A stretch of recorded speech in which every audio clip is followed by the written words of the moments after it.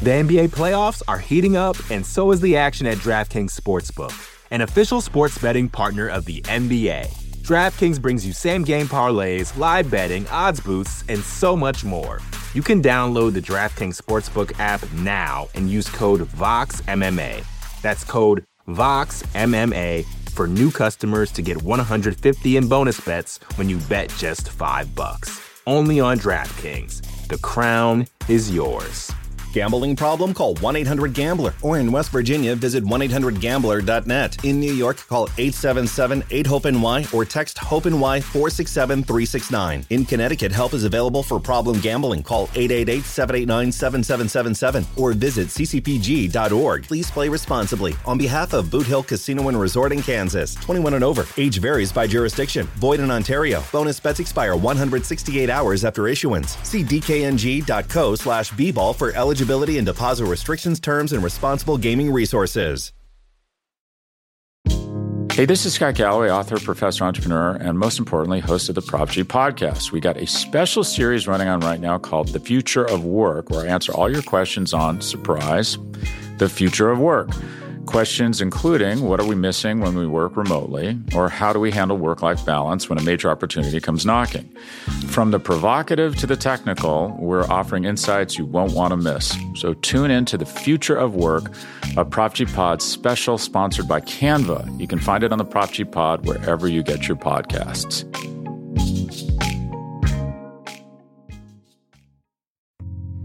You're listening to the Vox Media Podcast Network.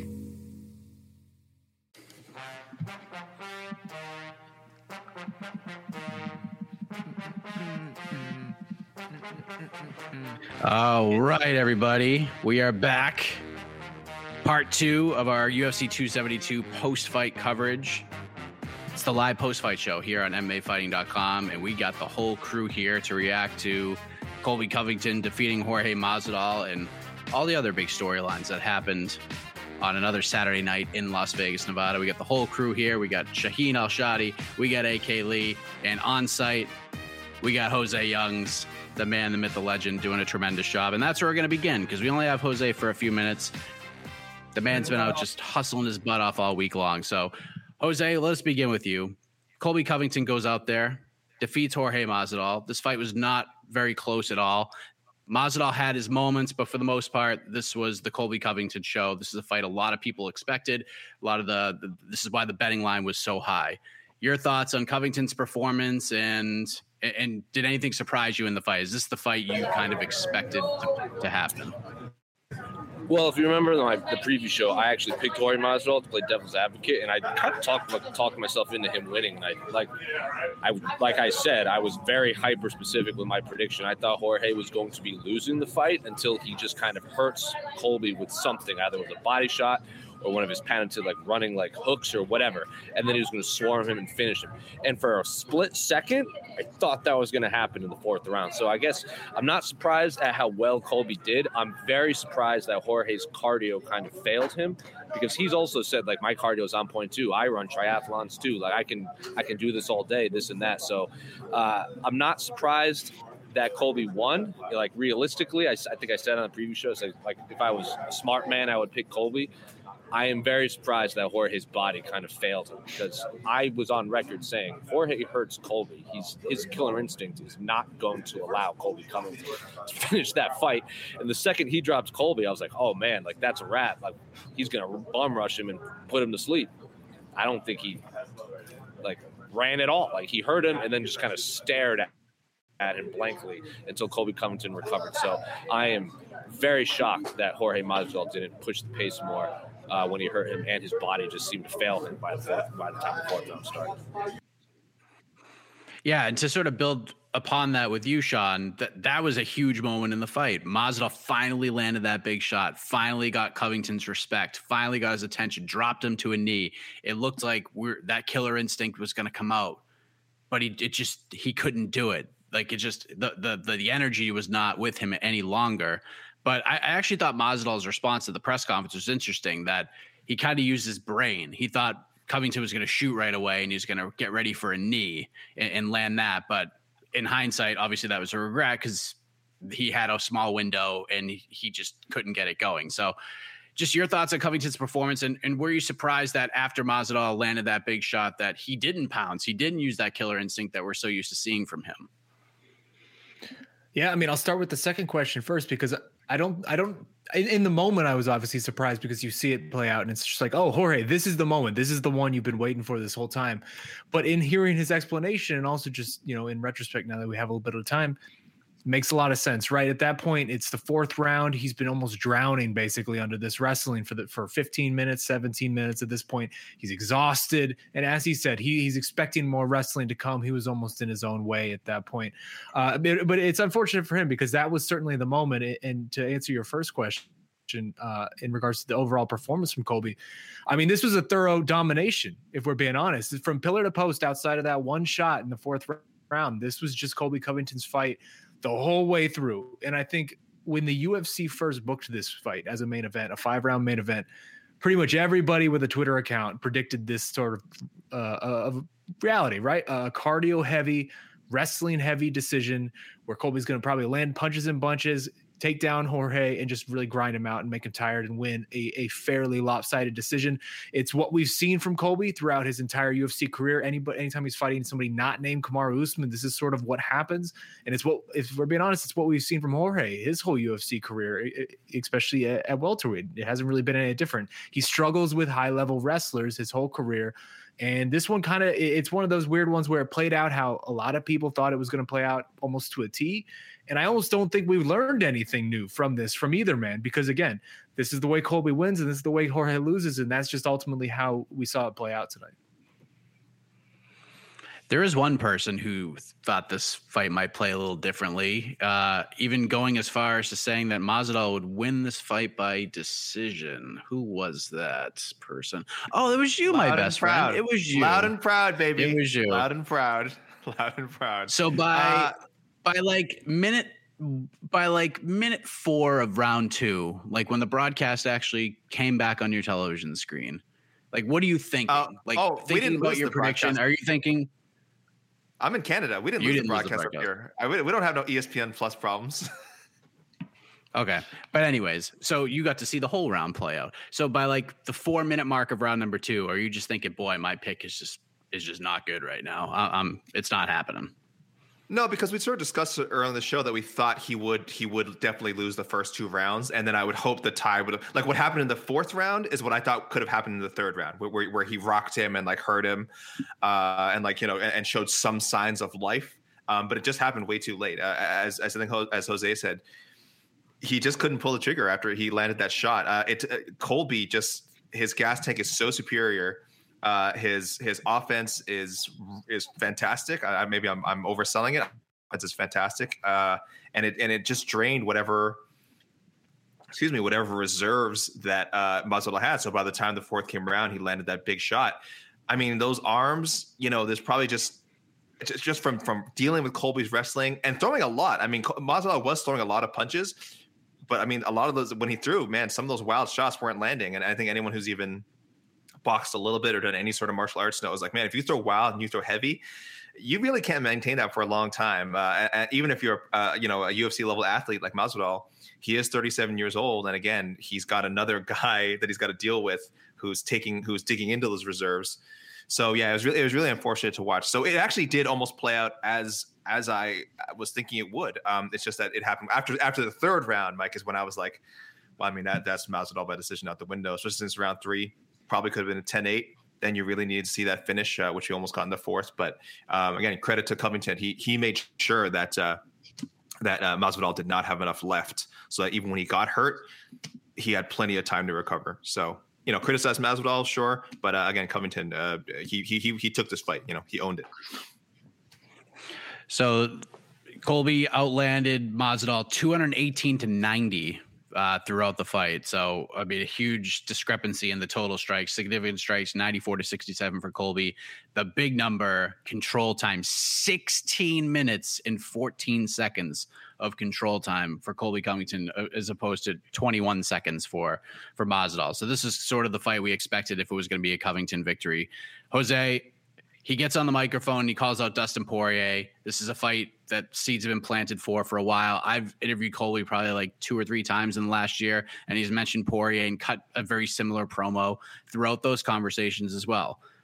People are kind of hit or miss on this fight. Where are you at? Do you feel like this is a fight that could be a possibility, or do you think we're going in a different direction with Colby? I have no idea.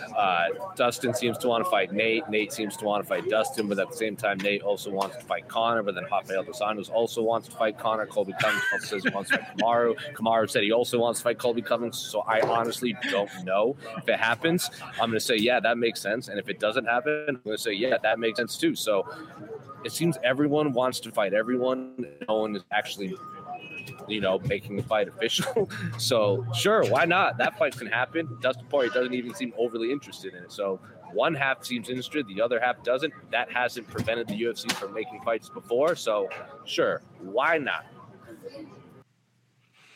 What do you think, Sean? Like, are you into this idea? Like, I'll give my take on it in a minute. You don't seem all overly thrilled with that idea, but he seems to want it. And when Colby, it might take a while to get there. We got Woodley after like a two year build. We got Masvidal after like a 2-year build. Is this a fight we see like this year, or is this a fight we see in 2020? Is this a fight we never see between Covington and Poirier?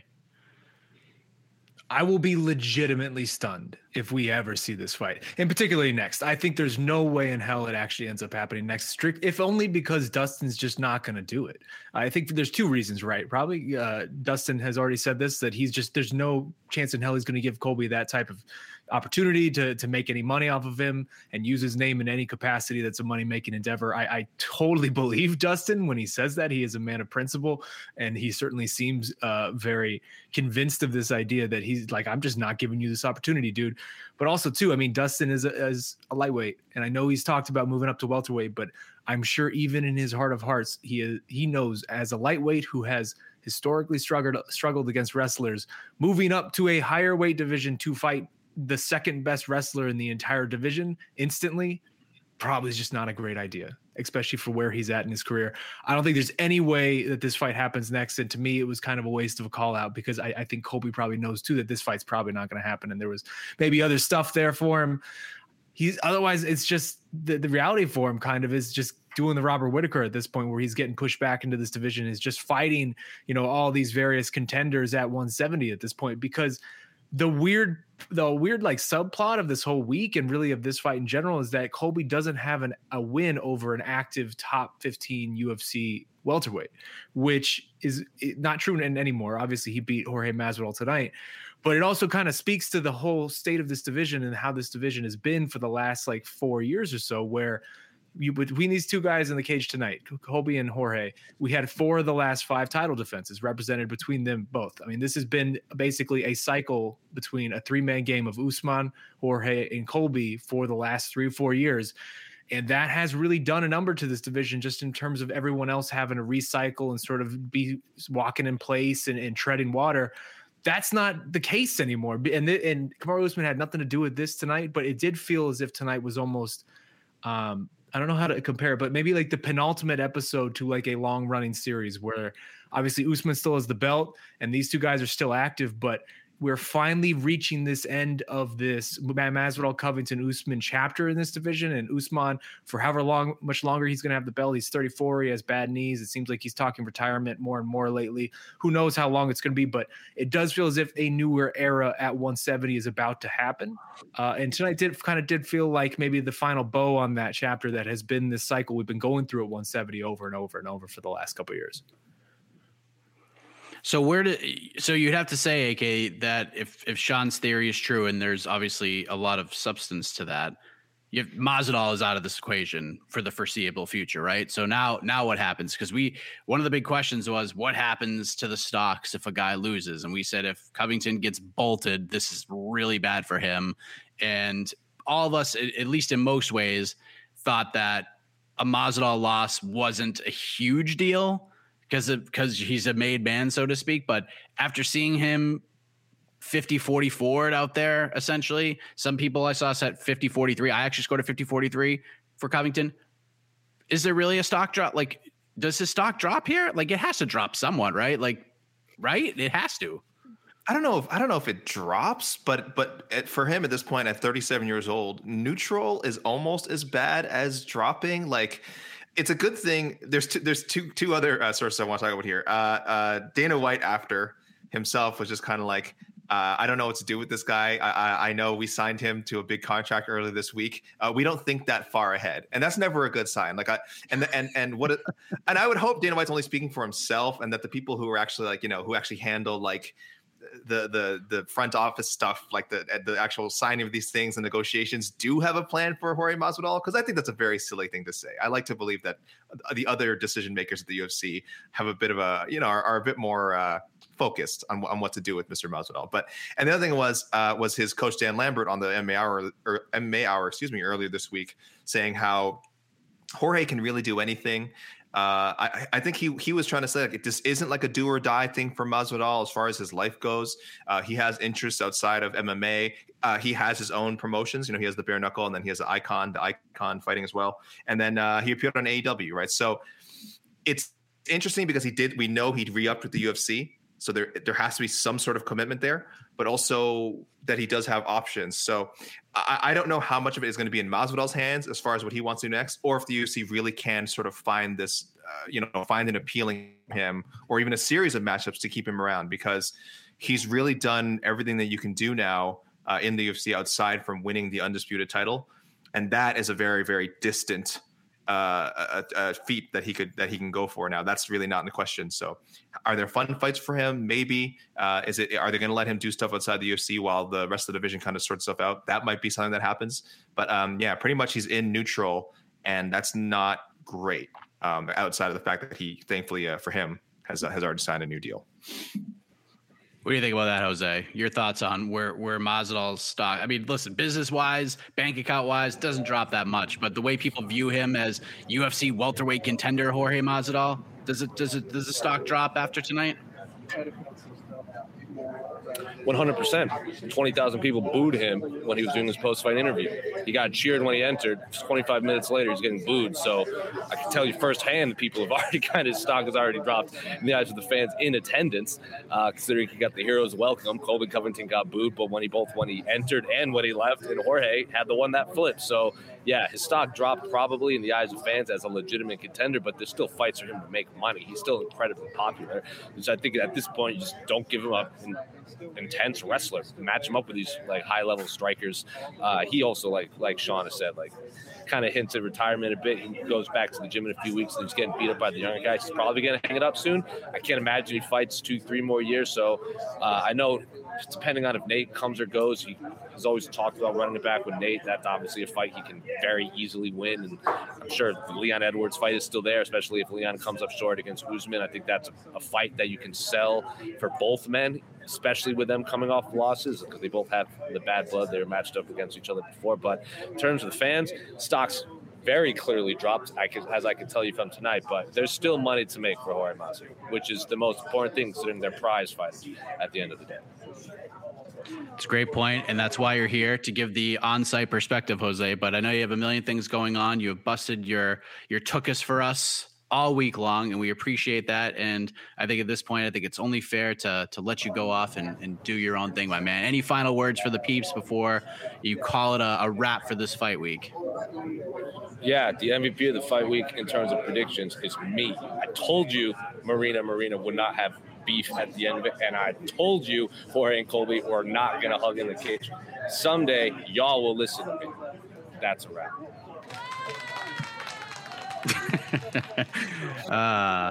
Thank you, Jose. Much appreciated. And, humble as always. Humble as always. Humble as always. That's what we love about him. Yes. That's what we love about Unbelievable. The NBA playoffs are heating up, and so is the action at DraftKings Sportsbook, an official sports betting partner of the NBA.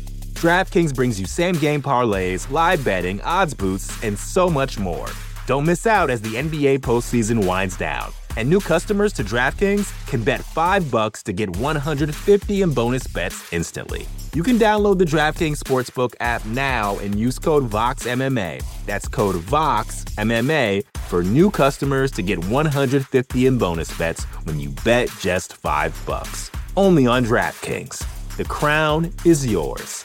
Gambling problem? Call 1-800-GAMBLER. Or in West Virginia, visit 1-800-GAMBLER.net. In New York, call 877-8-HOPE-NY or text HOPE-NY 467-369. In Connecticut, help is available for problem gambling. Call 888-789-7777 or visit ccpg.org. Please play responsibly. On behalf of Boot Hill Casino and Resort in Kansas, 21 and over. Age varies by jurisdiction. Void in Ontario. Bonus bets expire 168 hours after issuance. See dkng.co/bball for eligibility and deposit restrictions, terms, and responsible gaming resources.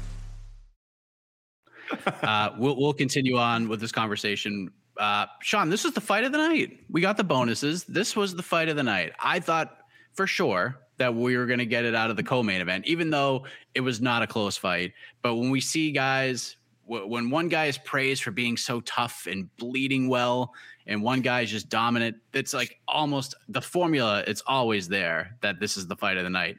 They go ahead and give it to the main event, which on the scorecards is probably a little more lopsided, if we're being honest. So are you surprised that this is the direction they went, that they went Covington Masvidal as the fight of the night on this card? I mean, I'm a bit surprised because it's just the wrong decision, right? Like, this wasn't the best fight of the night. I would say it's probably not the second best fight of the night. Maybe it's not the third best fight of the night. Like, Holland Oliveira was a better fight for however long it lasted. Also, Marina Rodriguez and Xiaonan was spectacular. And you're right, the co-main event is usually the type of fight that would win fight of the night. But I do want to revisit quickly the Masvidal question and sort of where he goes next, because I think this is a fascinating question that's just going to linger a bit in the ether as we move forward in this space just over the next few months and over the summer, because Masvidal, I still believe, comes out of this just as a star. And we mentioned this earlier in the week, where it's just once you become a star, like, it's really, really hard in MMA to reach that stardom level. But once you get there, it kind of stays with you for a really long time through losses and through whatever. Like, you have to really do a lot to lose that level of stardom where people want to watch you and they're tuning in specifically to watch you. Like, I feel like Masvidal comes away with this still having that to a certain degree. Like, the people in the arena weren't happy with the show that they saw, but they'll still tune in the next time Gamebred is headlining, a pay-per-view or a fight night or whatever. Like, he's still going to be that guy to a certain degree. Again, a lot of people felt like this was the most likely result. Just like, it's comparable to me to like the first Usman fight, where like he comes in there, loses a very lopsided decision, but in a way that we all kind of expected it to happen. This felt very similar to me. And honestly, like, I know it's not going to happen, but now would be the perfect time for that Conor McGregor mega fight that we all thought was going to happen a year or two ago, because you get a chance to refresh the brand against a big time striker with a big time name.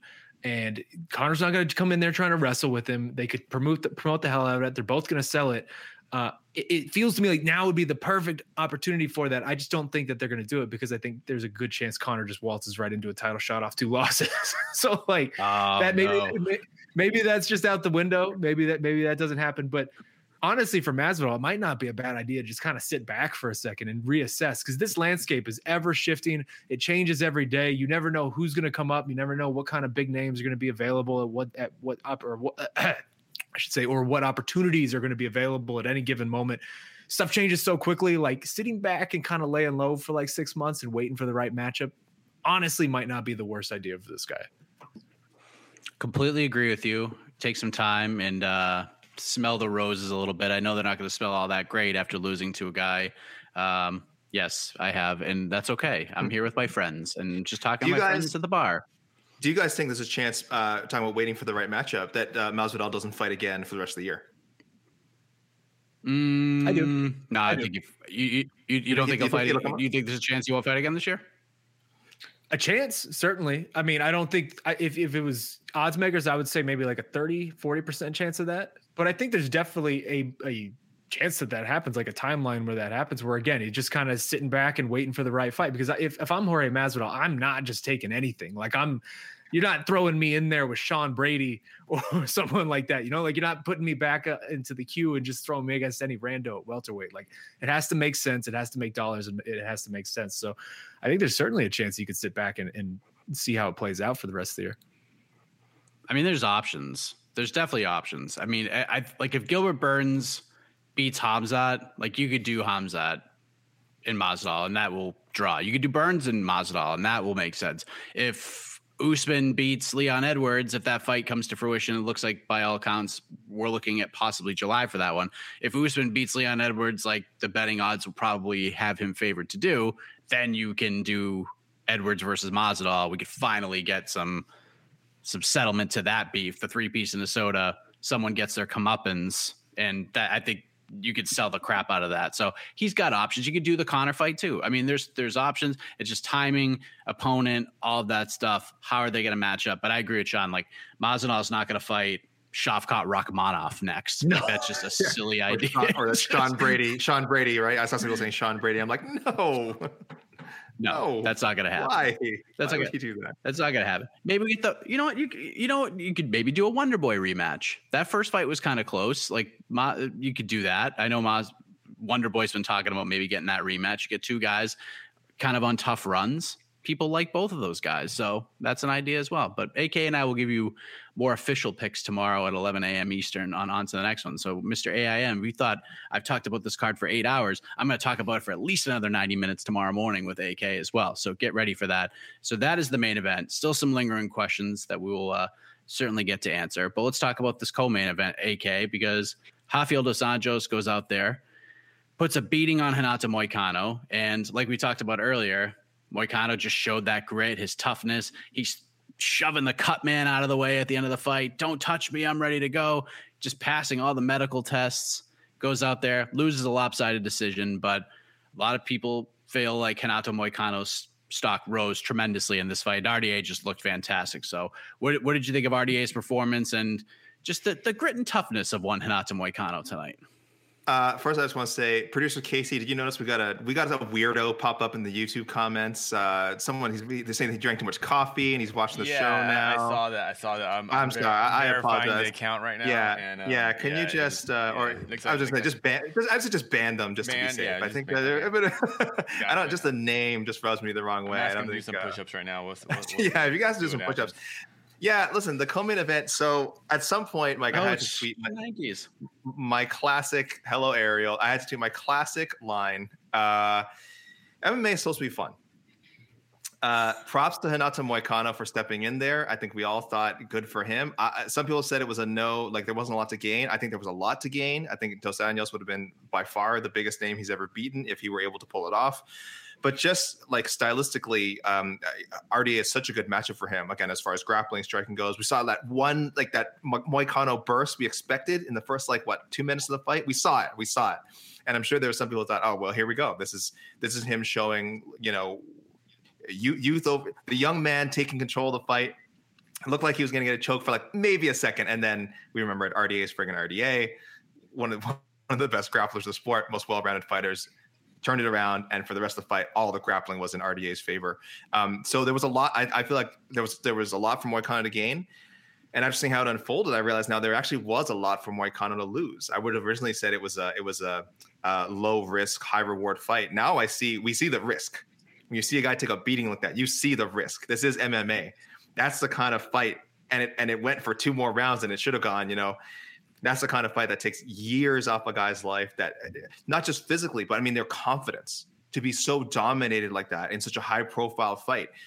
Recovering from that mentally, I'm not a fighter. I have no capacity for what kind of toll that takes on you. But I mean, it looked brutal as it was happening.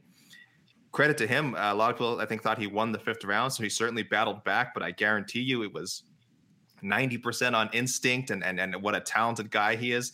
It just shouldn't have happened. You could have thrown in the towel after the 3rd round. I would like to think nobody would have complained. Sure, you would have people booing the arena, but you would have done your fighter a big, big, big favor. So that co-main was tough to watch at times. As much as I love watching RDA do his thing and seeing the heart of Moicano, for me, hey, I know I'm a big softie. I'm not hard like Air Hawani doing push-ups in the middle of the night. It's 3 a.m. on the East Coast, and this man's putting in work. But it was tough to watch for me. I didn't love it. I understand actually why it didn't win the fight of the night, though that would have been a nice bonus for Moicano, who I would like to think they gave a bonus anyway. But let's not do that again, UFC. If it is I'm glad they saved a fight Let's make it 3 rounds next time. Moicano's corner. Let's monitor his health a little bit closer. Good for RDA. Great win. Reminded people that he's still on another level than like 90% of the fighters in the world. But man, not an enjoyable fight overall. Yeah. In hindsight, the 5 rounds was a terrible idea with the replacements. It just was an awful idea. And this is kind of the reason that I didn't like the idea of Terrence McKinney or somebody like that being put into the slot, because if Terrence McKinney goes in there, not saying he can't go out there and just blast Dos Anjos, and what a huge moment that would be. But if a similar performance happened and he took a kind of beating like that for 25 minutes, like that can stunt your evolution in the sport real quick. And some fighters just can't come back from that. So I actually like McKinney's new fight against Drew Dober next week. I think that's a great opportunity. It's a better stylistic fight for him, and I like it a lot. So Sean, what are your thoughts on the corner? Because I have to say, and we crap on the referees and the some of the officials and people in this sport, like outside of the cage, like the judges, but I got to say, Mark Goddard, A++ for the way he handled that entire situation. The doctor, I thought, was very fair, and Mark Goddard was trying to be very, very firm, but trying to still give Renato Moicano some sort of a chance. I thought he did a tremendous job, but at that point, it was kind of on his corner, on his team, to be like, Renato, like, you're a tough dude. I respect you, but live to fight another day, bro. What did you think? Were you hoping to see the towel thrown? Do you understand why people are suggesting that, why the broadcast is making such a big deal out of that? Or is it a little bit overblown? Well, first of all, it's not overblown at all. And I want to start by first just giving major credit to Rafael dos Anjos, because I believe major credit is due to him, because this is a man who handled a really tough week like an absolute professional, like the professional he's always been, if we're being honest. I mean, 16 months was just way, way, way too long to just not have this guy in our life. It was good having RDA back. He looked remarkable. He looked so good the whole way through. I know he called for the Jorge Masvidal fight for the BMF belt, and that'll never, ever happen, just because that's not the type of fight Jorge Masvidal is going to go into. But when you look into RDA's resume and the strength of schedule this guy has since like 2013, 12 range, like you're not going to find many veterans, many names that are more deserving of a payday like that, because that dude has been fighting all comers the whole way through this entire way, and this week was no different. And again, you have to give tons of credit to RDA, the way he handled all of this, and for an absolutely dominant performance. That being said, of course that fight should have been stopped. The fact that it wasn't stopped, I mean, if this was boxing, that fight would have been stopped by someone, whether it was the referee, a doctor, whether it was Moicano's corner, anyone, by the end of that third round. Like I know people want to award moral victories and say, oh, you know, Renato Moicano, he's so good. He went out on a shield. All that is fake, man. Like, that's not real. That's not going out on your shield and all these like moral victories that people are awarding him right now. Oh, I have so much respect for Renato Moicano, which certainly I do. That doesn't mean anything in the grand scheme of things. He didn't get paid anymore to go out on his shield. He didn't, nothing positive happened for him by doing that. He's not going to get paid anymore in his next fight because he went on his shield. All he did was suffer the kind of beating that can take years off of a career for no reason. There was no reason this fight should have been 5 rounds to begin with. And he lost all the momentum and any sense of momentum he might have had. Like, it was a rough spot for him to be in. And I know he's tough and he wants to gut it out. And I heard Casey earlier talking about the dichotomy that comes with this sport of just, it is half his paycheck, and you don't want to take that away from a guy. If you're the coach or you're the cornerman or whoever, you can't take away that opportunity to get the other half of your paycheck. But at a certain point, you just got to call it quits and save and fight and live to fight for the next day, because Renato Moicano, you look at his face at the end of that fight, it was not worth it. And it's not going to be worth it a year from now. It's not going to be worth it 2 years from now. It's definitely not going to be worth it 10 years from now to take the kind of beating that he did tonight, way past the point where there was any actual merit to it. Because I know we can't do one of these things where, like, hey, a guy kind of mounted a late charge in round 5, and that's why the fight had to continue. Like, that didn't matter in the grand scheme of things. RDA won, and it definitely looked like RDA took his foot off the gas because he was kind of just trying to let Renato live to see the end of the fight at that point. Like, the whole thing kind of left a bad taste in my mouth. And again, major credit to both these men, because they are incredible. The bravery and courage in that cage tonight just was out of control. But I didn't like seeing it, if I'm being honest, man. I don't like to come onto these shows and be negative in any capacity usually, but like that was a really tough thing to watch. And yeah, absolutely, that should have been stopped, whether it was Moicano's corner or the doctor or whoever. Like somebody needs to look out for this guy, because he cannot be. You can't ask the fighter to look out for themselves, because again, they're getting half their paycheck just taken away if they lose. Yeah, and Shaheen, I was saying to you, I'd criticize Goddard a little bit. If you're getting to the point where you have to say, you're telling the corner, hey, if you guys don't stop it, I will. Probably just stop it. That's probably, if you're having to make that ultimatum, it probably has reached the point where you should stop the fight, because clearly the corner is not going to do it. If anything, they're probably not going to respond well to the ultimatum. Now you've really put it on them, and the last thing they want to do is you put it under the microscope and I don't know, but disappoint their fighter or disappoint the crowd. I don't know. I think the crowd might have been influencing them, because they kept they were booing the doctor when the doctor came in to check, and it was just a lot of emotion, And I wish the corner could have just been a little more clear minded, and even Goddard just a little more clear about saying, just stop this. Where's this going? And as for the doctor, far be it for me to question his credentials. I'm sure he was doing his best, but I tweeted this earlier. If I was examining someone and they looked like Moicano did, I would not clear them to go to their job at the post office, much less go back out for another 5 minutes of getting their ass beaten by a former UFC lightweight champion. So hindsight 2020, I suppose, but I know a lot of us in the moment were howling to stop, they should stop the fight, Yeah, it was weird. And to kind of be fair to Mark Goddard, from what I think he actually said was, if his corner doesn't stop the fight, I'm going to take a look at Renato when he stands back up, and see how he reacts. Because at the end of that fourth round, he stumbled back into the fence and it was looking hairy. And I thought they were going to stop it right then and there. But Goddard wanted to make sure that, when he stood back up, he still had his wits to him, and then had the doctor check him. And then Goddard said, all right, I'm giving you 30 seconds. You better show me something or I'm stopping the fight. And of course, Moicano comes out and lands big shots, and things actually got a little hairy in those final 90 seconds. But yes, I'm kind of with you. I am told, just was texting back with Renato Moicano's manager, Oren Hodak, out of the hospital, back of the hotel, good to go. All good. So nothing major. Ready to fight next week. Yes. So we'll see him in we'll see him in a 5-round random co-main event at some random catchweight, and we'll have hopefully not be having the same conversation. So too tough. Good win for RDA. Good. I thought RDA had a tremendous week. Honestly, I'm with you, Sean. Tremendous week. Handled everything well. He's got that sort of chip on his shoulder that he called Islam Makhachev's bluff. So I'm glad he didn't go out there and call out Islam. I know some people suggested that. I love the fact that he just kind of no-sold the whole thing and went to the BMF idea. He went to Conor at the press conference, and great. You just completely no-sold Islam, which is exactly what you should have done. So well done, and good stuff right there from Renato Moicano and Rafael dos Anjos. So Bryce Mitchell, Sean Al-Shadi, this guy is an absolute terror.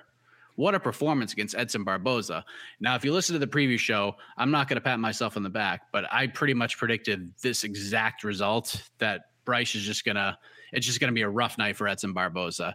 Now, I didn't think Bryce Mitchell was going to go out there and start dropping dudes with strikes, but that is what happened in the first round. And then Bryce just took over and just put a beating on Edson Barboza. 30-26 on my card at worst.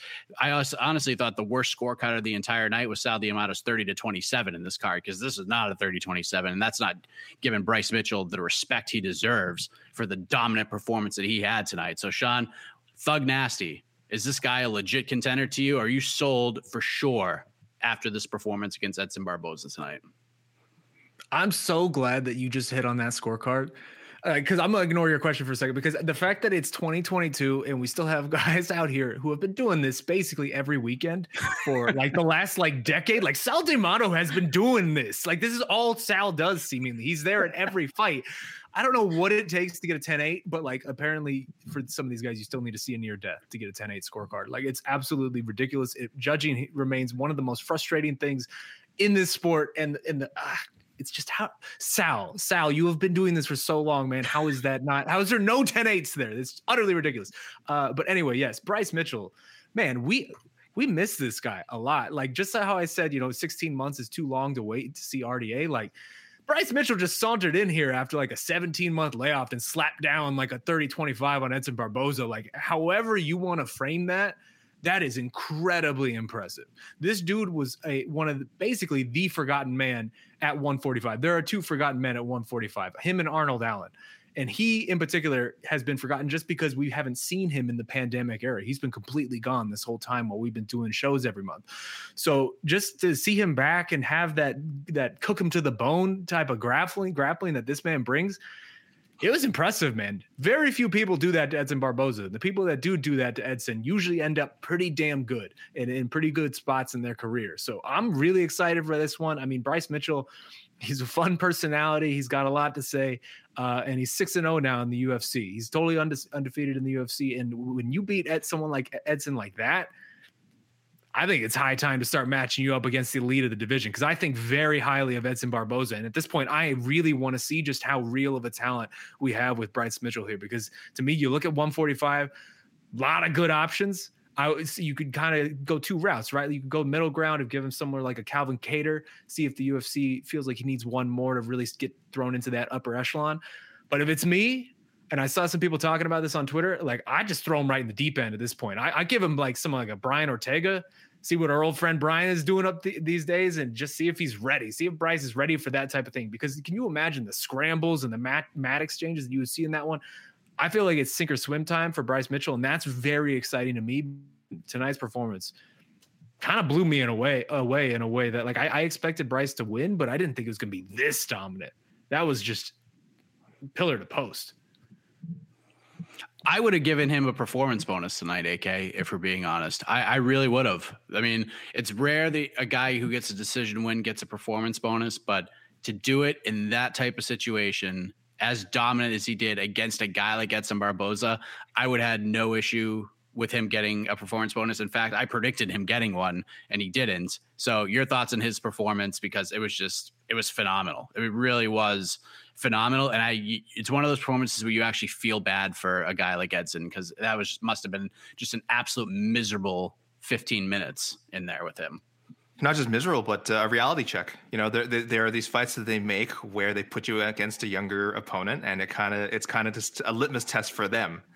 And once one of those guys like gets past you, and so clearly, you really have to question again, how much do you have left? Now, stylistically, of course, this is a very difficult matchup for Edson Barboza. I'm sure if you match him up with that you can match him up with strikers. There's a lot of great fights and some wins still to be had. So it's not like I'm not reading Edson Barboza's last rites, but pay-per-view main card again.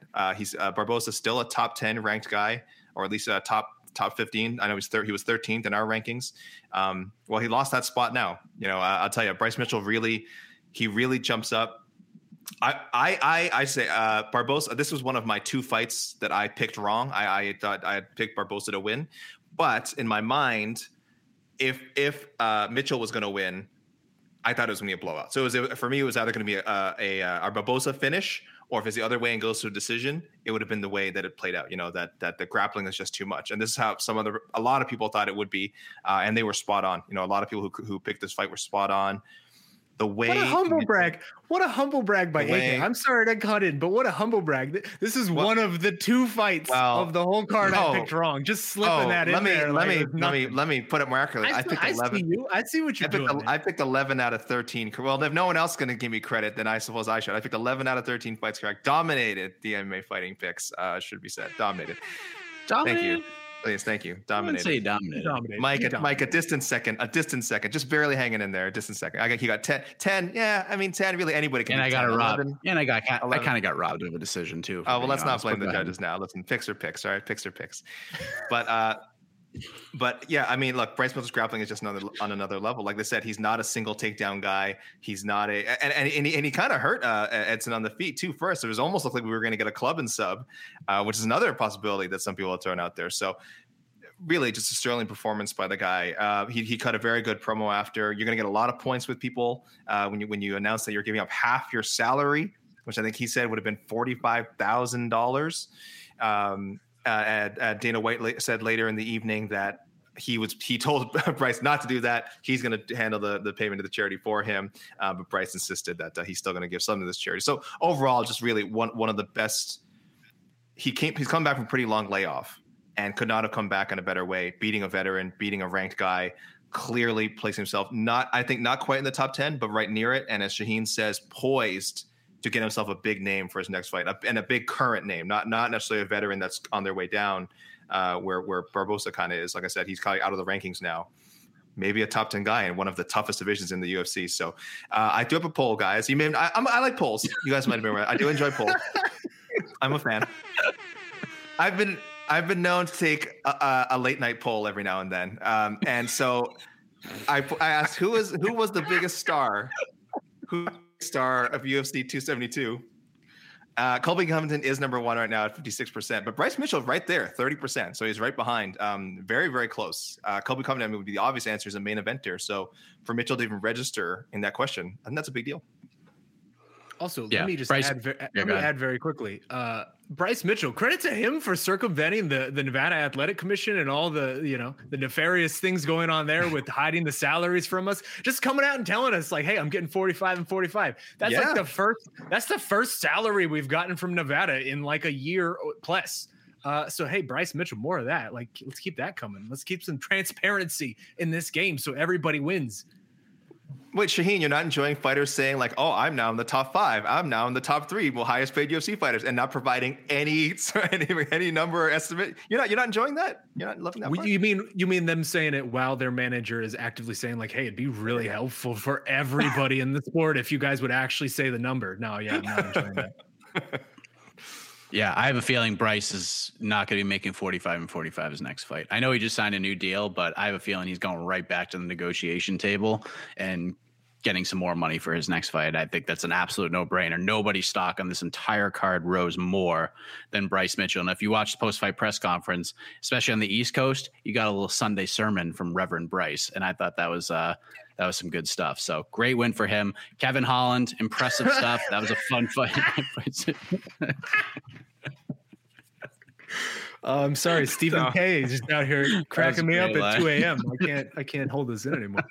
that was an excellent call. Yes, Kevin Holland, great win. Sergey Spivak. I don't know if Greg Hardy is long for UFC octagons any longer after that performance. That was the last fight on his deal, and I think this is finally the chance the UFC has for a clean break, and we'll see what happens. I'd be shocked if we see him fight in the UFC again, but it is the UFC and stranger things have happened. I mean, real quick, let me throw it out there. Over under 1.5 months before Greg Hardy says that Sergey Spivak is scared of him and fought scared and wouldn't accept a rematch. What are we thinking? Over under? Under. Oh God, dude. By Tuesday, that already have an happened? Instagram post about it. Yeah, let me check IG real quick. Hold on.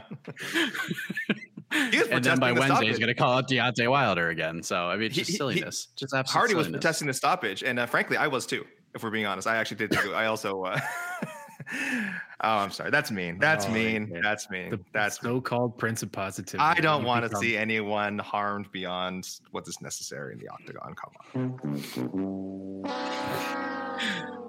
Oh, man. And then I want to give a shout out to Marina Moroz as well, because she got herself a performance bonus.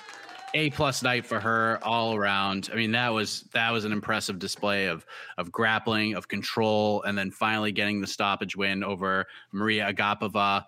It looks like the hatchet is sort of buried, but obviously more important things going on than a rivalry between former teammates and allegations and stuff like that. More important things going on in the world with Ukraine and Russia. And Marina Moroz wore the flag proudly, got a big win, gave that country a little bit of a boost in just a really tough time. Sean, your reaction to Marina's performance, the post-fight interview, the scrum, everything she did tonight, because it's not all good in Ukraine right now, but they got a little bit of hope, a little bit of positivity, and a little bit of a boost from Marina Moroz tonight. Did they not? No, I mean, absolutely. I mean, I know we joke around on these shows and we like to keep it light, but that was incredible. Like, that was genuinely incredible what she was able to pull off tonight, this week. Like, we, on these type of nights where it's the pay-per-views, like, I know we heap superlatives on fighters and athletes like just candy, right? Like, we just wax and poetic about like bravery and courage and all these, buzzwords, that cliches that maybe mean something, but they don't actually mean anything. But like what Marina Moroz just came in and did this week with everything that was on her mind, like, that is a level of strength that just like I can't even actually possibly begin to fathom or comprehend. Because like what's on her mind right now, and she was talking about it afterwards with reporters about how, you know, she's basically stuck half a world away watching the ruination, the destruction of her homeland, wondering, you know, is my family okay? Is my mom going to be okay? She's talking about how many of her friends have died over this whole, you know, conflict, holding back tears through all of this, and to be able to come out there and really put together a performance that's probably like one of her best all-around performances in the UFC, coming in off a 2-year layoff at that, like everything that combined and coalesced to make this week for her, like that is next level toughness, next level strength, next level courage, bravery, like whatever you want to throw in there, like that is it, man. That was the single most impressive thing that we saw tonight, if we're just being honest and putting everything out there. Like that was the smartest thing that Henry Cejudo's ever said, when I think he tweeted something like, there won't be a more impressive performance at UFC 272. Like that was it, man. Like here's hoping Marina Morozo's family, it makes it out okay, like everything ends up fine for all of her loved ones. But my God, man, like that was utterly incredible. And sometimes like fights are just bigger than fights. Makes sense. Like some fights could feel like they're a random fist fight, and some of them feel like much bigger than that. And that actually tonight actually felt like this was a much bigger one. And I appreciated Joe Rogan just giving her the mic afterwards and letting her say whatever she was going to say, because that really was her moment. And I thought she did amazing considering the circumstances, man. AK, this is a woman who's been through a lot, and not just what's going on right now and things that she basically has to get second and third hand from all these miles away, because the reason she hasn't fought in 2 years is not because of injuries and not because of things like that. It's because she was there and she couldn't get the paperwork to get over to the US because of COVID and travel restrictions and visa stuff. Like it took her a long time to even be able to get back to the United States. And she finally gets back to the United States. She's getting ready to finally get back in the octagon. And then fight week, this is what's happening. This is what's on her mind. This is the stuff she's dealing with, which, by the way, she's fighting a very dangerous and destructive striker in Maria Agapova, someone who she's quite familiar with because they've trained together for a long time at ATT. So there's so much emotion built, that all the things that were said between these two women going into this fight, and now to deal with all this, the last 2 years, all of that, how impressive was Marina Moroz tonight, all things considered, because this is just unbelievable stuff. Yeah, what an incredible story. I think people also kind of just forgotten how good Marina Moroz was. So I like that she got out to such a quick start in the fight, and I was like, man, this is making a statement in so many ways. And it's good for her too. You know, I bet once she got in there, I want to believe that she was able to. You know, a lot of athletes say this, that they're happy to compete. It lets them, you know, put aside their problems and their concerns and everything that's on their mind. I think that's probably impossible for Marina Moroz, but I do think that in this fight, it lasted a little under 9 minutes, so like a little bit over the halfway mark of round 2. She was kind of able to escape, let out whatever aggression, whatever, you know, frustration she's feeling inside. Not in a way like, oh, I'm gonna hurt Maria Agapova because of everything that's happening back home, but just a general release of tension. So it was great to see, and for her to speak, I mean, relatively composed after, and to be able to say that speech. I mean, I don't know how she was able to do it. Like, there just must have been a million things racing through her mind. I don't think she planned what she was going to say after. It was just from the heart. And as you mentioned, I know Casey mentioned it during the post-fight press conference, Rogan really did do a great job of just letting her have the mic. I'm glad the UFC didn't try to cut her off. They didn't worry about, you know, because I'm sure they have business interests with Russia. I'm sure there's many thoughts, you know, on their side, like, man, do we just let her go off? And they did, and she handled it well. You know, I don't think she said anything that should be taken as offensive to anyone. She just doesn't want there to be war in her homeland. That's not unreasonable, right? So, but yeah, I got really credit Joe, because it looked like she was confused for a moment. I think she was like trying to give the mic back to him, and he was kind of like, just do it, just say what you got to say, and it made for a really nice, genuine moment. And whatever's next for her, again, she might want to take a break. She might want to get back in there as soon as possible. But this is a moment that she can be really, really proud of, regardless of what happens with the rest of her career. She should look back on this and as something that was really special. Yeah, I spoke with her for about 35 minutes before this fight, and I mean, a lot of passion coming from her. She's super serious about this. She's so excited to get back in there and have that moment. And, you know, when I asked her about the whole situation, it was like really fresh. Like, we haven't gotten nowhere near to the point we're at right now. So it was like, okay, we're at this early stage where they're kind of Russia's kind of entering the country, but they're not really doing anything. There's nothing destructive going on. And then as she arrives to Vegas, that's when everything really changes. And man, kudos to her. Congratulations on the win, the bonus, and good on her. Well done. Jalen Turner, well done. Great performance from him. Marina Rodriguez, have to imagine, barring something crazy, her next fight will be for the belt. I don't think this is enough to skip Carla. It better not, but she should be waiting in the wings for the winner of that fight. Nick Negumereanu, he won, but did he win? I don't know. He got to win and gets second half of his paycheck, so good on him. Umar Nurmagomedov is the real deal. Dude is super legit. Ooh, Tim Elliott, gritty fight. Go watch his post-fight scrum. Honest Tim, I'm calling him from now on. You'll see why when you watch the post-fight interview. The scrum on our YouTube page. Ludovic Klein, fun fight with Devontae Smith, split decision. I don't know what fight this judge is watching. Probably still Sal D'Amato. I don't know how you score that fight for Devontae Smith, but it is what it is. And then Dustin Jacoby, gritty win over Mikhail Oleksiejczuk, and apparently he's had a whole litany of injuries heading into that fight too. So gritty card, some grueling fights, some grueling performances. Now we turn it over to the peeps for a few questions before we get out of here. Yeah. Memorable card. You mentioned Umar, man. It's like, yeah, I totally forgot. Umar should be like one of the most talked about fighters in this card. The way he just like ran through Brian Kelleher, but like so much other stuff happened.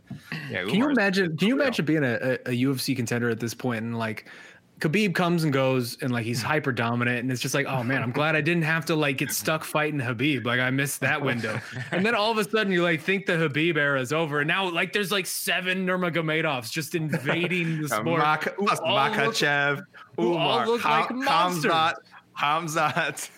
Dude, like I might have 2 Nurmagomedovs ranked in the bantamweight top 15 pretty soon. Like I already have Saeed my number 15. Like the Nurmagomedov versus Nurmagomedov title fight that's inevitably going to happen in some division is going to be awesome. I can't wait for that. But also B, like I feel such pity and remorse for the poor graphic designer who has to figure out the kerning on that and like figure out how to actually put the words in a way that will make sense on that poster, because that's happening. Like it's going to happen at some point. It's whether it's next year, the year after it. At some point, we're getting Nurmagomedov versus Nurmagomedov in a title fight, and I can't wait for it. And guess what? There's no escape. You can't go to Bellator to escape it, because maybe the best Nurmagomedov of all is over there with he was in the corner so. Tonight. I saw him he was cornering them too. Oh, I know. Oh man, right. Those guys and their crazy beards. All right, let's get into this thing. Here we go. I mean, do we have to start with Jed? All right. I know. Can you imagine how different RDA's career would have been if he hadn't gotten injured ahead of the planned McGregor bout? I mean, that's just one of those questions. I don't know if we're ready to dive deep into that. I think about this 6 times a day. There's not honestly, it's like if I'm just not doing anything, like, you know, you're having a moment of quiet, like reflection, and there's a lot of things pass through your mind. And then at some point it's like, God, what if RDA hadn't hurt his foot before the McGregor fight? Like, there's so much changes. Can I say a hot take on this? I feel like this is a moderately hot take. Oh my gosh, be nice. Outside of RDA being like richer, I don't really know that much changes. Like if you go back and put yourself in that spot back in the day, like I would pick RDA to beat Conor on most nights, but like back then at that point where Conor was like just coming off of Jose, like there was real aura around that guy. And the way that event was being built up, like it was a gigantic event, the likes of which RDA had never even come close to being involved with. Like I really feel like Eddie Alvarez is a legitimate legend, first ballot Hall of Famer, and the moment was too big for him. Like if the moment's too big for Eddie, moment's probably going to be too big for RDA too, and I don't know that fight goes any differently if it's. But who Eddie wasn't too big for was for Nate Diaz. I think more than Conor, it was Nate Diaz's life that changed. Yes, it's the dominoes, right? It's the dominoes. Does Nate Diaz become suddenly this mainstream star? Because Conor still becomes a star somehow. Conor was already a star. Already a star, but becomes, you know, a superstar somehow. It was Nate Diaz that I think that really the path changed. Yeah, the Nate Diaz thing, and then if RDA beats him, I do think it does change Conor's trajectory a little bit. He's already a massive star; he's still going to become big, but man, I don't know. That it would have affected him. RDA, I think it changes his trajectory as well. Obviously, if he beats McGregor, I mean, it takes him not again. It doesn't make him as big as Diaz because he's just not that personality. He's not going to do that. but it does put him on a little bit extra, that extra level of fame. So, man, I think about it all the time. It is funny. I think it just leads to that division doesn't get stuck for two years basically, and then Habib is just champion much quicker, and we that never changes. We get like a few more Habib fights because Habib already had destroyed RDA. Like he would have just come in, again, won the title, and then like we would have just had a few more like chances to see him dominate the top guys. Probably would have been more fun. Maybe why can't that timeline have happened? All right. Al Content. Wait, he was somebody else, wasn't he? He used to be Al Mack. He used to be Al Mack. Al Mack. Okay. Moicano didn't get paid enough for the amount of brain damage he took tonight. I mean, we don't really know that, but we're hoping. I think we. I know that he paid enough. Yeah. No, let's hope he got one short note. He should get a short notice bonus. He should get a bonus for having to fight 2 more rounds than necessary. Like I don't even mean after it happened. I mean like. If you're every fighter who gets signs up for a non-title 5-round fight should get paid more. I mean, we know that's not happening.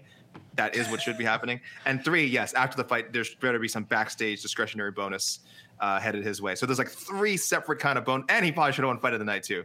Yeah. So there's like literally 4 like bonuses that should be sent his way. UFC, take care of this man, please, because so much of that was unnecessary.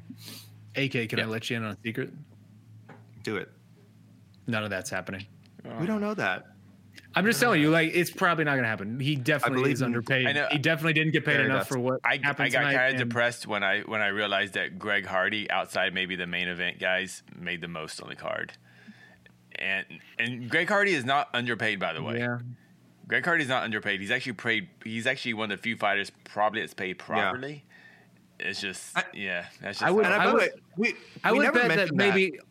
bet maybe RDA came close to making what Greg's made. He's been in this for so long, former champion. Yeah. But other than that, you're probably right. Yeah. We never mentioned Greg Hardy's pay as one of the reasons why I think he keeps getting put on main cards. Because again, there's people that the matchmakers answer to, and I'm sure there's accountants that go like, they'll kind of like, hey, we're paying this guy whatever pretty decent 6 figures. No, you're not. You can't throw him on the prelims. Like this is an investment that we have made. So we never bring that up as a reason for why he's always on the main cards. Yes, we did. We all did. His pay? His pay? Yeah. Jed brought it up. Waxed poetically for like 10 minutes about it. Well, that's a big part I don't think it's the pay. You said Jed brought it up. That's a faint buzzing already. That explains why I didn't. There's a lot of reasons. Andre Arlovsky makes a nice chunk of change too, and he's a prelim fighter. That's true. Yeah. The salary doesn't really go into the card placement that often. But real quick, I think they put him on the main card because they feel like people want to see Greg Hardy. They've always felt like people want to see Greg Hardy. Like this is not changed. Over the last several years. They have consistently been on this thread. Sergey Spivak. Can we talk about Sergey Spivak instead? I was about to say that. Actually, the guy who won the fight, Sergey Spivak. Well done, great performance. Did exactly what you needed to do. Didn't try to get cute with it because I mean, certainly if he tried to stand and bang, God knows what could have happened. Took him right down and really ragdolled him. I mean, really had fun just kind of dragging him around, throwing him around. It was kind of hilarious to watch, if we're being honest. So. Sergey, hey, he's got some nice wins. Greg Hardy, he beat Tai Tuivasa. Let's not forget. I know it was a while ago now. Probably a very different Tai Tuivasa. He beat him, though. But he beat him pretty clean. Submitted him. So Sergey is right on that cusp. I don't think he's quite in the top 15, but I mean, he's a talented guy. I mean, he could get up. As Jed always says, this is heavyweight. A couple of wins, Sergey Spivak could be top 10 by the end of the year. So congrats to him, man. Like hats off to Sergey Spivak. Actually, that is why that fight was first on the main card, because it wasn't getting out of the first round and someone was getting finished brutally. Either Hardy was going to do the punching, or like I said all week, Spivak gets one takedown, the fight is over. That still didn't justify. I still have a weird issue with this. It looked like shit. Yeah, we got to move on. We got to move on because we can't talk. We're not really talking about Greg Hardy, but why did the two most dominant wins on the card didn't get performance bonuses? I kind of understand why Umar didn't get it because he was such a favorite, but why didn't Spivak get it? Oh, because his opponent was garbage. I mean, I wouldn't. But if UFC believes in him, I don't understand. The UFC believes him, yet he's garbage. I just think it's a weird thing. You always say opponent quality matters. He fought maybe one of the worst fighters in the UFC. But so because I'm okay with him not getting a bonus point. Kevin Holland's performance will be remembered more, not for the finish itself, but for the thumbs up at the end. Oh, that meme great. will live on forever, ever and ever. We will be seeing that meme for the rest of our lives on social media. Yep.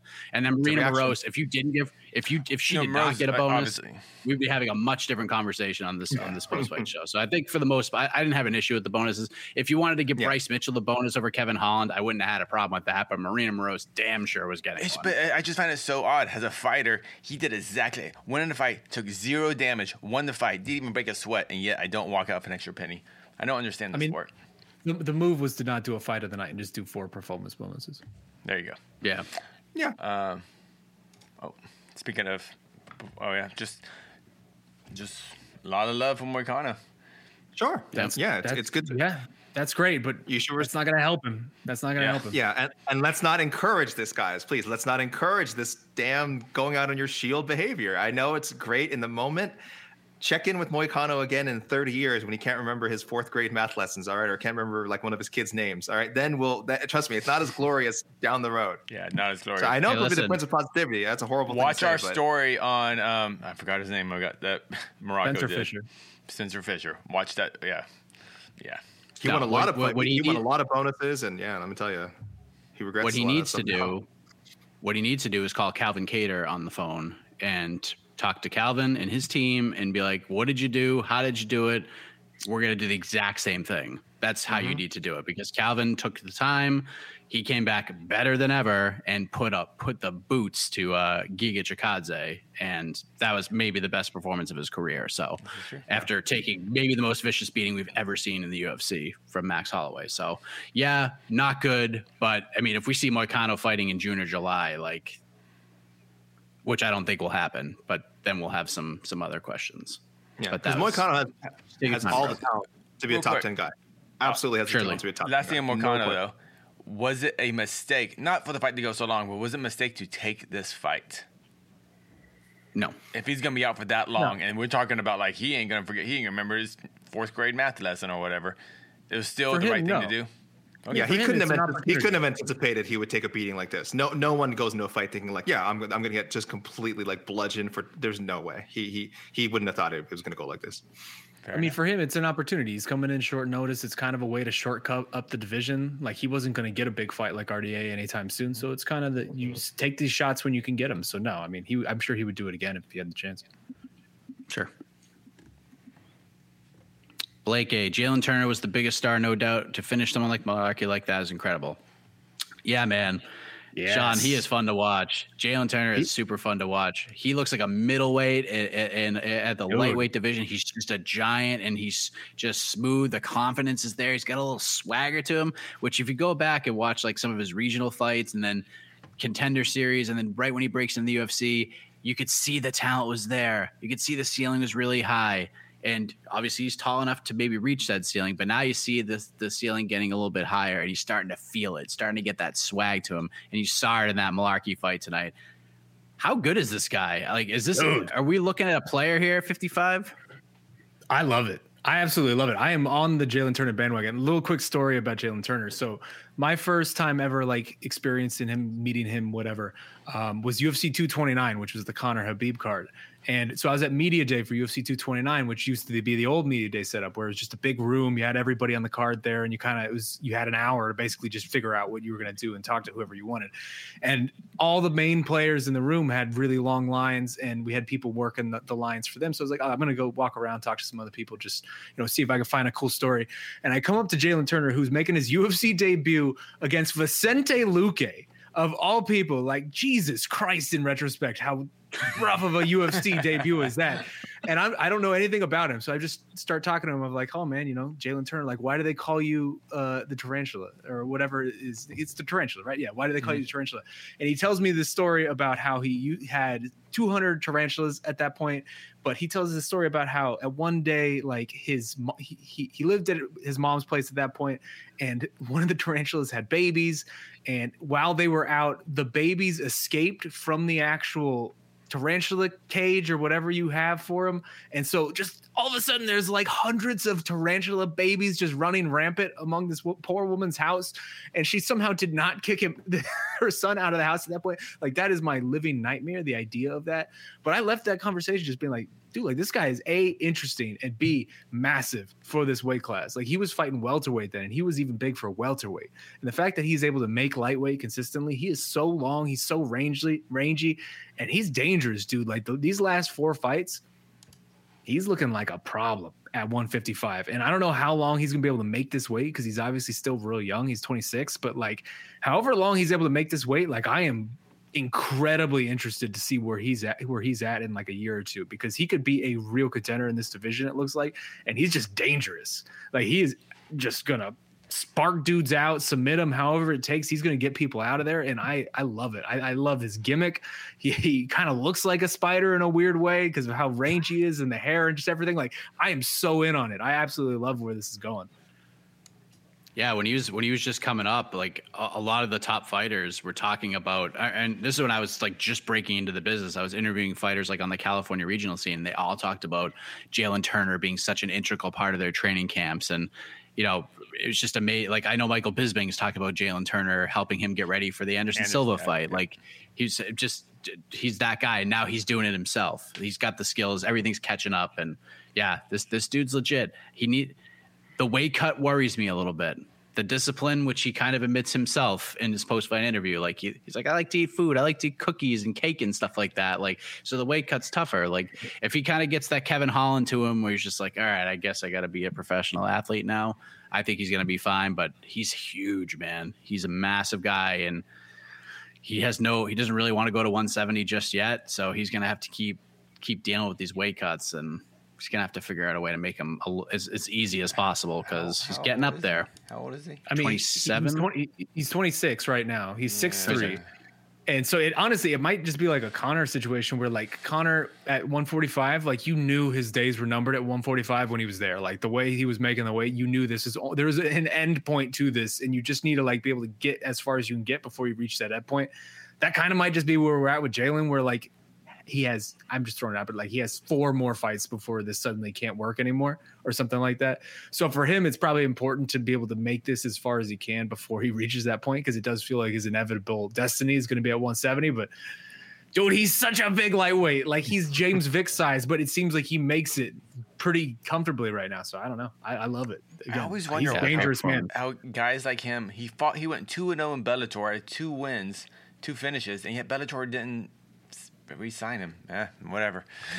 I'm always kind of all right. Kevin Holland too, right? Kevin Holland had some Bellator fights. Yeah, I think sometimes they just lose track of guys. Like those guys, those guys that they sign just to sort of fill in their prelim. I think they just lose track of them. Yeah, I don't think they always.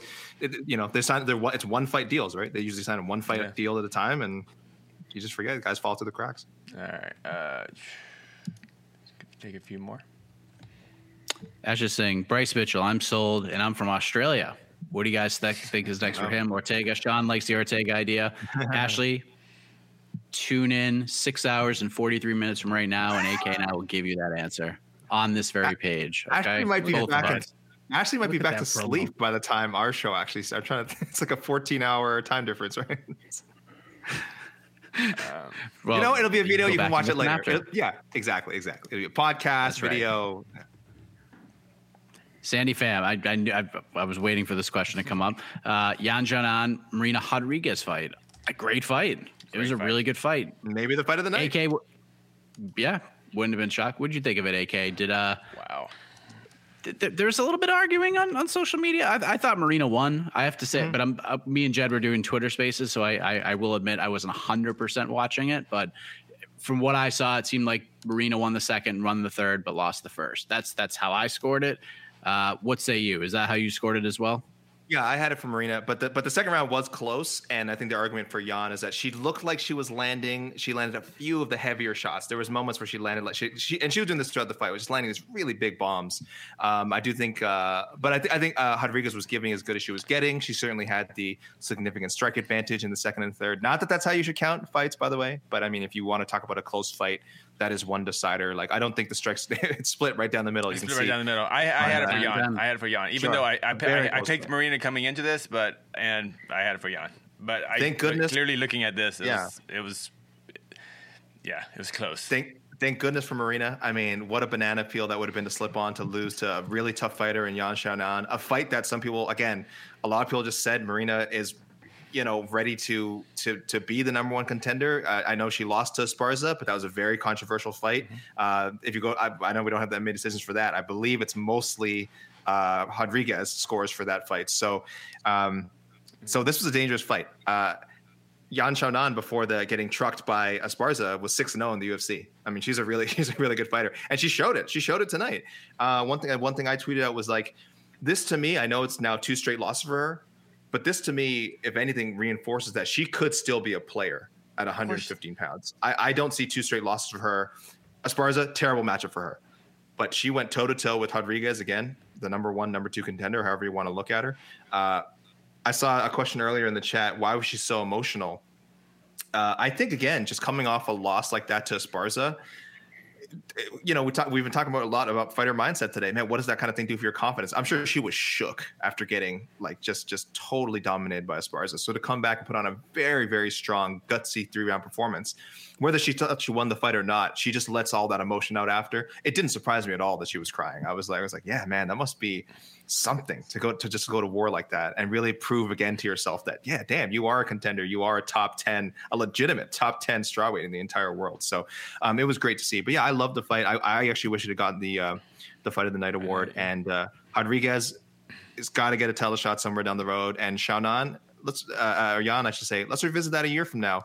And hopefully we at the very least get Yan happening in a card someday. Yeah. Shout out to Jen Rashew. Let's make that happen. What'd you think of it, Sean? It was good. I mean, it's as good as it gets. I actually thought Yan Xiaonan was a very live underdog if you're looking at the card from a betting perspective, because I think she closed it around a plus 225. Mm-hmm. And in a matchup like that, Marina's not going to try to take her down. It's going to be, they're just going to stand there and trade. And Yan Xiaonan is a very good striker, and people forget that because of the loss to Carla. But this fight delivered in spades. I thought it was great. 2 very fun fighters, 2 very technical strikers, just got after it. What did you think? No, yeah, I agree. I think it was one of the best fights on the entire card. And it was good for Marina Rodriguez to be able to get that win, because it did feel like she was kind of in this weird no man's land. And if she would have dropped the ball here right at the precipice of it, like AK said, that would be a really tough beat for her. I had it scored for her 229-28. But I probably want to rewatch that one just in case, because it did seem like there was a split, and there was a couple close rounds there. But ultimately, I don't think it's the type of win that gets her to leapfrog over Carla, in particular because Carla has that win. But I mean, she has to be right there. Like, I hope that we can get this Rose Namajunas Carla fight on the books soon, so we can get this division moving again, so that Marina doesn't have to sit out like a year just waiting for this title shot. Because that's sort of the unspoken thing right now, is like we're all proclaiming her as this next woman up after the next woman up, but like the first one isn't even booked yet. So hopefully that can get on the books soon, so this division doesn't get really slowed down. I love Rose, but it seems like when she's champion, we don't get that many strawweight title fights. So hopefully this reign is a little bit different than that. But yeah, I thought it was a great fight, one of the best fights on the card, and the fact that it was on the undercard remains incredibly silly to me. It should have been the first fight on the pay-per-view. It should have been the first fight on pay-per-view. I don't care about stupid heavyweights. That nobody cares. No one's talking about Sergey Spivak. No one's talking about it. Shout out Sergey Spivak. With respect. Shout out Sergey. Not even the UFC cared. This fight should have been up there. All right. Right. But more people watch Marina Rodriguez win on ESPN than they would have on the pay-per-view. But it's status. It's the status. It's the status. It's the conversation. It's the conversation. We don't talk about more involved in the conversation if you're on the pay-per-view. It's just Yeah, I mean, we weren't even talking about Sergey Spivak. So I mean, it is what it is. Speak for yourself. I've got a lot to say. I'm disappointed in the UFC. Disappointed. I know. You're not even mad. You're just disappointed. Is Masvidal in the Legends Fighter League now, where he only fights in fun fights with veterans for the rest of his career? I don't know that those two things. I don't equate those two things together, because the Legends Fighter League is like the dudes who really should be retired, but they're just fighting each other. So like, that's okay. Like, I'm cool with that. If the old guys want to fight the old guys, the Fun Fights League is a different league entirely, right? Like, that's I get what he's saying. It's who are top contenders in the welterweight. Like, he's not fighting the Bradys. He's gonna be fighting Robbie Lawler's, the Matt Brown, the Wonder Boys, guys we don't think are. the Matt Browns. Which I think is the right place for him at this point. Like he's that star. He's that guy who can carry. The answer is yes. Then for the question, he's the A side of any like matchup like that for the most part, unless it's like one of the few guys who's not maybe like a Connor or a Diaz or whoever. But like Jorge could still have a very good career for the next couple of years, just doing these fun fights and again being the A side to somebody else that feels like a fun stylistic matchup. Like there's plenty out there for him. Sure. Yeah. Does Masvidal continue to be a major draw tonight? Yes, he does. Yeah, will he be headlining pay-per-views and non-title fights? Probably not. Probably not. Will he headline fight nights or be a co-main event on a big card? Absolutely. Yeah. Will we see him fight Jake Paul soon? 100%. Yeah, because as long as Masvidal didn't get finished tonight, and like he was never in danger of even getting finished. He got dominated, but not finished. So I think he's fine.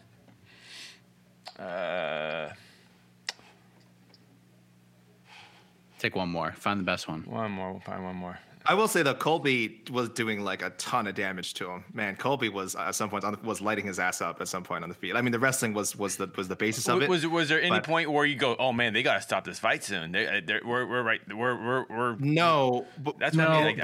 But when he had him against the fence and was landing just like a ton of unanswered strikes. No. A few of the jokes felt like they were getting close. Like a few of them almost felt like they slithered in, but Jorge, I thought he was going to crank him on his jaw, but I think he knows what he's doing. To say you can't like the narrative from Masvidal about this fight. I mean, and I know he'll mention it like a little bit, just kind of being sarcastic, but you cannot say this is a crotch sniffing performance. Colby, not at all. Colby sunned him tonight. I mean, he sunned him.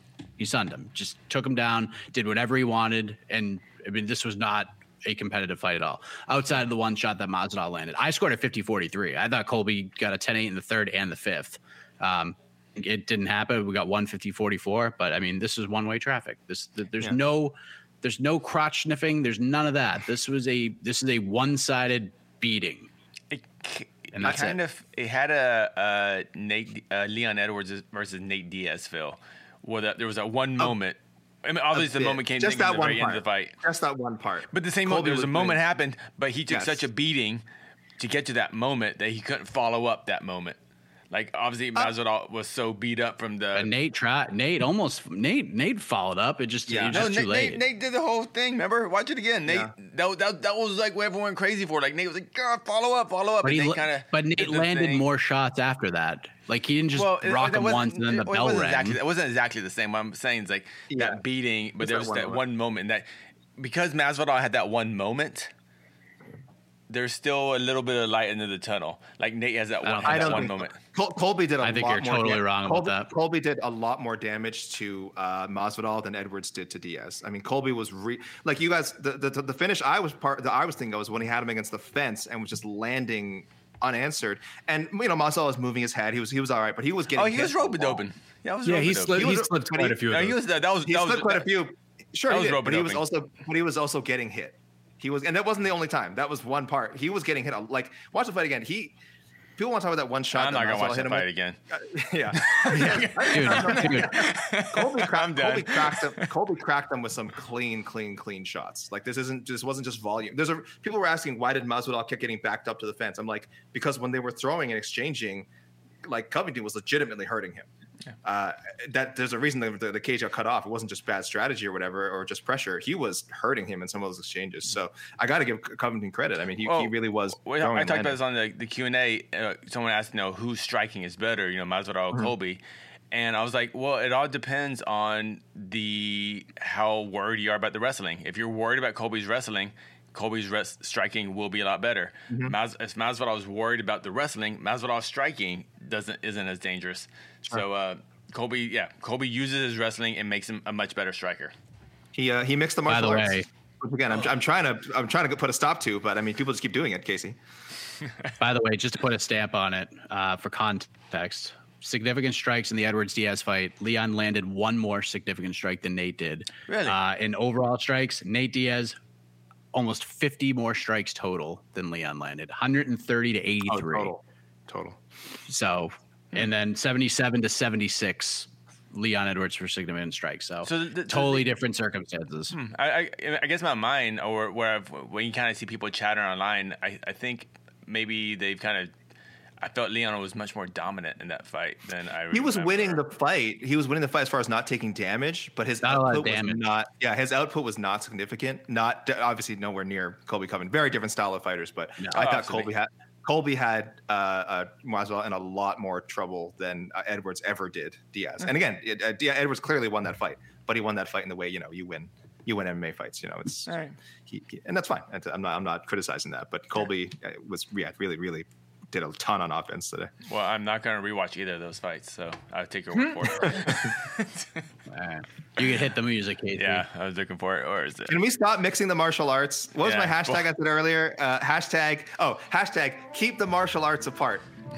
Keep the martial arts apart. Keep the martial arts apart. It's very easy to chant. We'll get it. We'll get the rhythm down there. Hashtag this is my new thing, guys. Let's stop mixing the martial arts. There's too much. Justin Jacoby went for a takedown, and I was like, whoa. What are we doing? What are we? Stop it. This is what happens if you guys in the morning.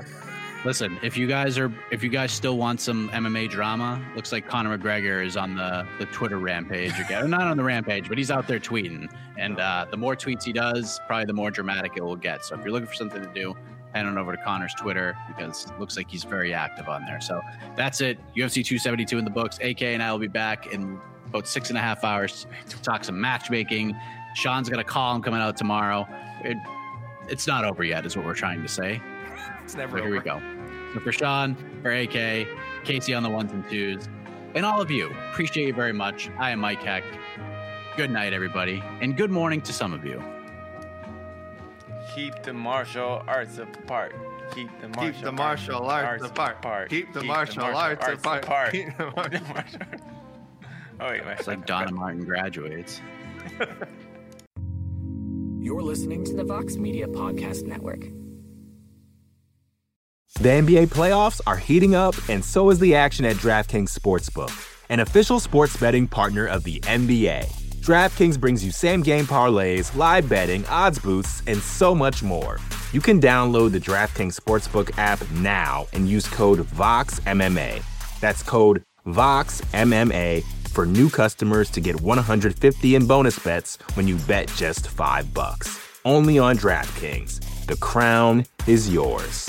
Gambling problem? Call 1-800-GAMBLER. Or in West Virginia, visit 1-800-GAMBLER.net. In New York, call 877-8-HOPE-NY or text HOPE-NY 467-369. In Connecticut, help is available for problem gambling. Call 888-789-7777 or visit ccpg.org. Please play responsibly. On behalf of Boot Hill Casino and Resort in Kansas, 21 and over. Age varies by jurisdiction. Void in Ontario. Bonus bets expire 168 hours after issuance. See dkng.co/bball for eligibility and deposit restrictions, terms, and responsible gaming resources.